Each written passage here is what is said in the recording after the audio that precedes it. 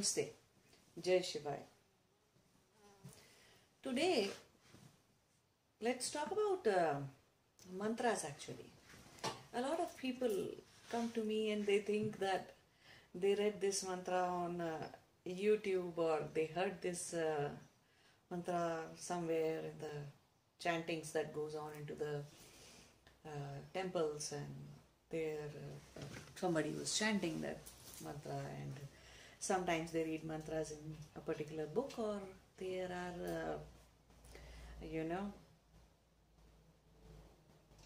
Ved Shastra and these kind of books where a lot of mantras are written, right? And so these mantras, and then you read somewhere on internet, you find a lot of mantras. These days pretty much you can Google about lot of mantras, and especially Bij mantras, you can find ton of Bij mantras out there, and people just want to chant them. So my suggestion to them is that it's not advisable to do so. You cannot just pick up any mantra that you like. It's not about your liking. So you cannot just pick up any mantra from the Google or from the internet and start chanting it. You shouldn't be doing that. See, if you have seen the music sheet, right, the way English music is written, the music notations are, how the notes are written in a different lines, in different way, and beats are shown to you, that how many beats are there, how many beats are in particular word, and then next word and next word, and what the rhythm is and all that. So if you can read a music sheet, now the mantras that you are reading, you are on the internet, or you are listening on the YouTube, you're not reading them on the music sheet, right? What is mantra? Mantra is a sound signature, is a sound pattern. Every mantra has a sound pattern, right? So sound patterns, how can you read a sound pattern? What will you make out of that? How will you know at what speed it should be chanted? For how long or for how shorter of a time duration a particular bija of a mantra or a word in a mantra should be chanted? You don't know all these things, right?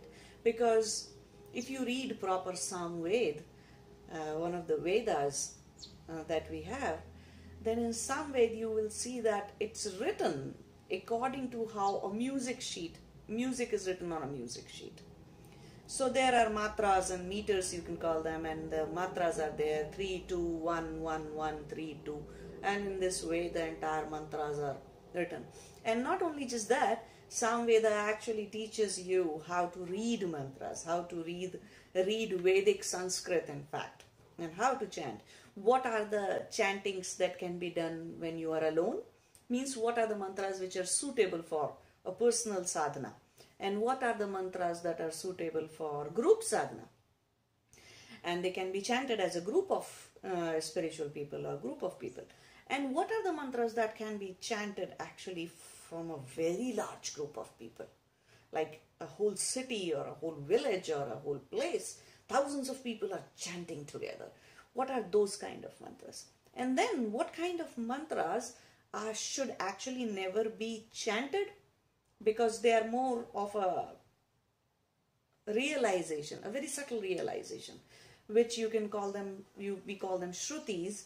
So some of the mantras should never be chanted using your Vaikhari Vani.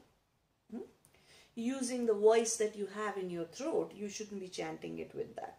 So they are most of the time sometimes heard, and they are realized in a different way. There is a very different purpose of each and every mantra.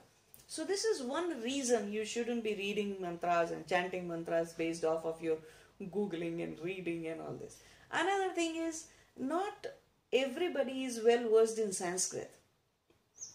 A lot of people actually do not know any Sanskrit at all. And I'm surprised to see that even the people in spiritual organizations these days, I don't want to say anything much about those gurus, but a lot of gurus have not read any Sanskrit. If you read Panini's Ashtadhyayi, that he wrote, the original text, and you understand the difference between Vedic Sanskrit, classic Sanskrit, and you understand the grammar rules that it has, then you will understand how the mantras should be chanted properly. So a lot of science is involved in this, a very much proven science, that how a particular sound pattern is created, and when a particular sound pattern is created, then what kind of effect it has on your physical body, on your pranmaya kosha, your energy body, and your manomaya kosha, your mental body, and how does your chetana, one of the consciousness, how does your chetana creates a certain kind of a pattern based off of the mantra that you are chanting. So what effect it has on your entire existence? That is what is explained, and it is a very deep science. So a lot of people will chant Shreem as a Shring, NG, they will add NG in the end. They forget that, you know, in Panini's Ashtadhyayi, in the Sanskrit grammar rules, the bindu on the mantra actually does sound like NG, but only then there are rules of Sandhi, means joining two words and joining two alphabets. So in that case, if there is a vowel after a vowel, or if there is a consonant after a vowel, then the sound changes. So the correct pronunciation of a mantra is very much necessary. It's like if you are calling suppose the name of your dog is Rocky, and suppose then the name of your friend is Richard, and you are calling Rocky, Rocky, Rocky, then how can you expect that Richard will come, right? Or if you are calling Mom, Mom, Mom, then how will your dad respond? So it's the same thing. If you're chanting wrong, if you're pronouncing wrong, then definitely the effect is not going to come out, and then you will give up on entire mantra science, and you'll start thinking, oh, mantras do not work and they are just not useful anymore. And just because you don't understand the depth behind all these things, you don't understand the science behind everything. Just like you may understand the science behind the planets, how things are, the sunlight, the daylight, and how plants grow, and there's a science behind it, right? Exactly in the same way, there's a deep science behind mantras. And even modern science has proved a lot of things when it comes to mantras, when it comes to sound, when it comes to nad, when it comes to shabda. A lot of things science has already proved. So this is one reason that a wrong pronunciation, not knowing how long or short any particular word should be chanted for. For example, if you are chanting Om, then should it be chanted as Aum, Aum, means chanted as Akar, Makar and Ukar, means A-U-M. Should it be chanted that way? If it is written, then should it be written as A-U-M, or should it be written as just Om symbol that we have got? So these kind of things you don't know. So don't go just by reading on internet, and trust me, internet is full of knowledge in a lot of cases, but most of the time that knowledge is very shallow. It's all half-cooked gyan everywhere, half-cooked wisdom everywhere, until you learn to read the source text. Okay? Read Panini's Ashtadhyayi to understand Sanskrit grammar. Learn to read and chant Vedic Sanskrit. Read Samved so you understand the meters that are there. Now, even if somebody reads all this, then do you think they can chant the mantras? No. Another problem that people face is that just like different people have different voice, right? In a lot of people, because of shallow breathing all the time, their voice is coming just from the kant. Kant means the voice apparatus that you have in your throat. The voice is not coming from the navel. And if the voice is not coming from the navel, then chanting has to be. Before even you chant, you need to do a lot of pranayams. Because pranayams will regulate your breath. Okay? Anulom and Vilom pranayam, and there are so many, 72 different kinds of pranayams. Different pranayams have different effects on you. So when you start chanting mantras, you need to make sure your breath is regulated, means your both nostrils are working. Okay, breath is flowing evenly and equally into both your nostrils. That's another thing to pay attention to. And then another point is that the sound should be coming from your navel part. You cannot chant a mantra from the throat. It's useless. Mantra will take a lot of time to effect. Rather than chanting that, you just start doing or you can start chanting sa, or you can start chanting om.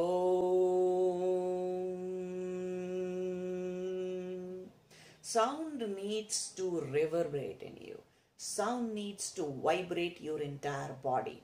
To reach that level, to understand that level, you need to start from, you cannot right away chant any and every Bij mantra. So Guru is a perfect person to tell you that which mantra you should be chanting based off of how deep your sound is. Are you just a person whose sound stays just here in the throat, or are you a person whose sound at least reaches to the rib cage, or you are a person where the sound comes from navel, just 2 inches below the navel? That's where your ghosh kant is. So is the sound coming from there? So based off of that, Guru can tell you what kind of a musical instrument you are, and Guru can tune you accordingly. And when Guru tunes you with, you can start chanting with the Guru. Anybody who has their ghosh kant operative, or your sound is coming from the navel, then you can start chanting with them, and that way you learn how to tune yourself. So Guru not only gives you a mantra, okay, here is your mantra, you go home and keep on chanting. I have seen people chanting mantra for 30 years. Nothing happened. Seriously. 30 years of chanting mantra, nothing happened. It should not be like that. Any spiritual sadhana must give you results in 6 months. One mantra chanting, if you are doing it authentically, seriously, then it should give you result in 6 months. But the point is to reach that 6 months period, to reach that level where your mantra chanting becomes completely perfect. That may take about a year or 2. And being people these days, they don't read Sanskrit, right? And their pronunciation is very, very, very bad. And forget about reading Sanskrit. In some countries, the sound of R is very bad. And in Sanskrit, R is a main sound. Whether you have to say Hreem or Dream or Shreem or any other mantra, it has a lot of R in it. So if you cannot pronounce R properly, the way it is pronounced in Devanagari Lipi, it is written, and the way it is pronounced in Sanskrit, it's hard for you to chant mantras. So then people ask me, how about I just listen? To them, I would say, how about instead of you just watch other person eating and you don't try to eat yourself? Will that fill your stomach? Will that quench your hunger? Quench your thirst? If you see other people drinking and eating, will that impact on you? No. So, listening mantra is okay, but the main goal is towards chanting a mantra. However long or short it is, you should be chanting it, okay? And chanting it properly. Another thing that needs to be taken into account is while chanting, you cannot just go on chanting. And even when you do asanas, mudras, bandhas, and you are doing Kriya Yoga, and you are, and before that if you want to chant mantra, then your breath is very important.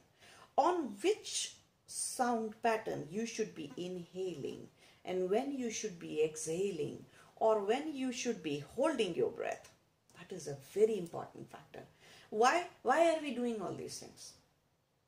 Why are we chanting a mantra? Why are we putting our body into all kinds of 99 difficult poses and trying to do an asana or a bandha or a mudra or trying to do a Kriya Yoga? Why are we doing all these things?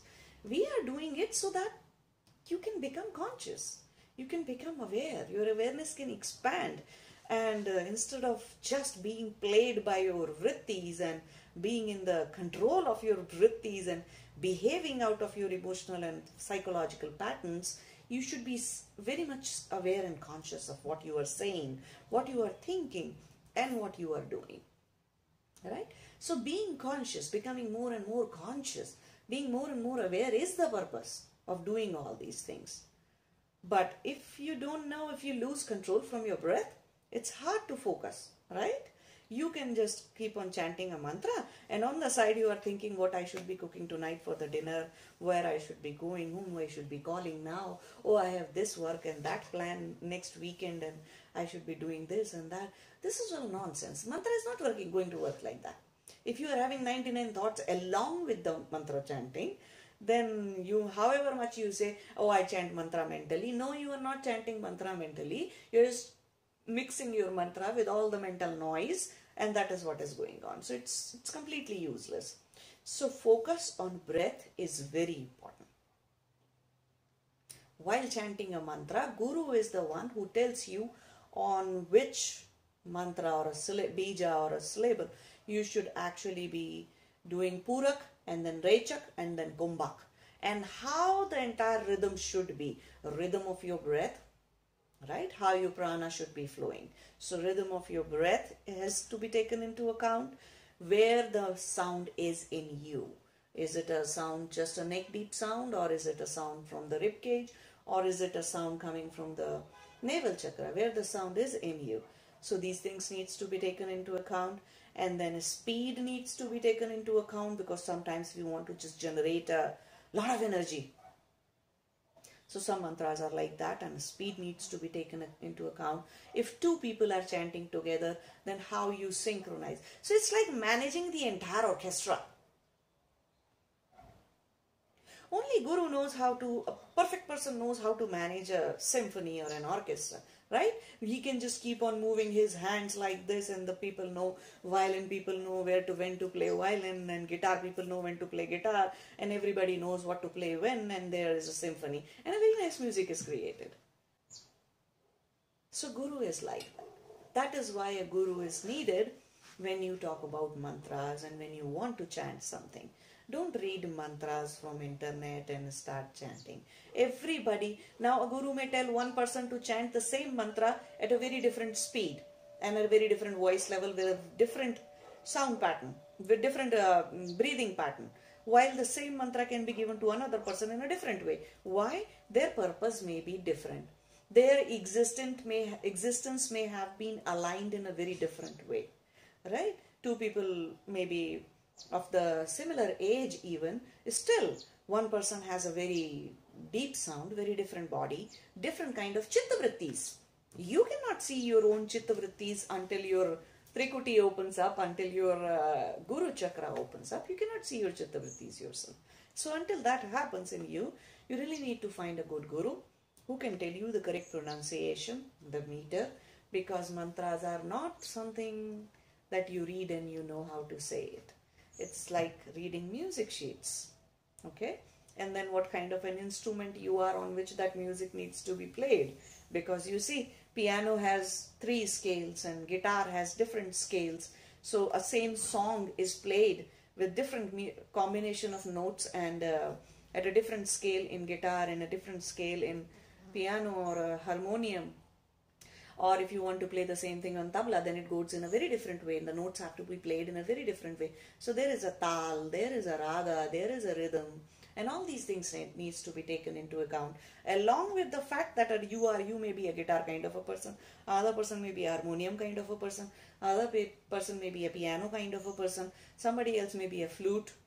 So everybody is a different kind of a musical instrument. This body works in a very different way, and everybody has a different existence. And different people are trying to break different chittavrittis using those mantra sounds. So there has to be a rhythmic pattern. A rhythm of your breathing, rhythm of the way you say it, and of course pronunciation is very important. So don't just read mantras here and there and start chanting. It doesn't do any good to you, but I would definitely say that it can do something bad to you. Why? You start chanting bad words all day long and see what happens in 24 hours. Very intensely. Just chant one swear word 24/7. Just for one day, 24 hours. Very intensely just chant one bad word and you see what happens. How your entire body energy becomes, how your breathing becomes, even your digestion will change based off of what you are chanting, based off of what you keep saying every now and then. So be very mindful, be very careful of what you are doing, and when it comes to mantras, you need to find a proper guru who can tell you, explain you everything. I hope you understand all this and take care of these small things which have a bigger impact on your spiritual journey. Namaste. Jai Shivaya.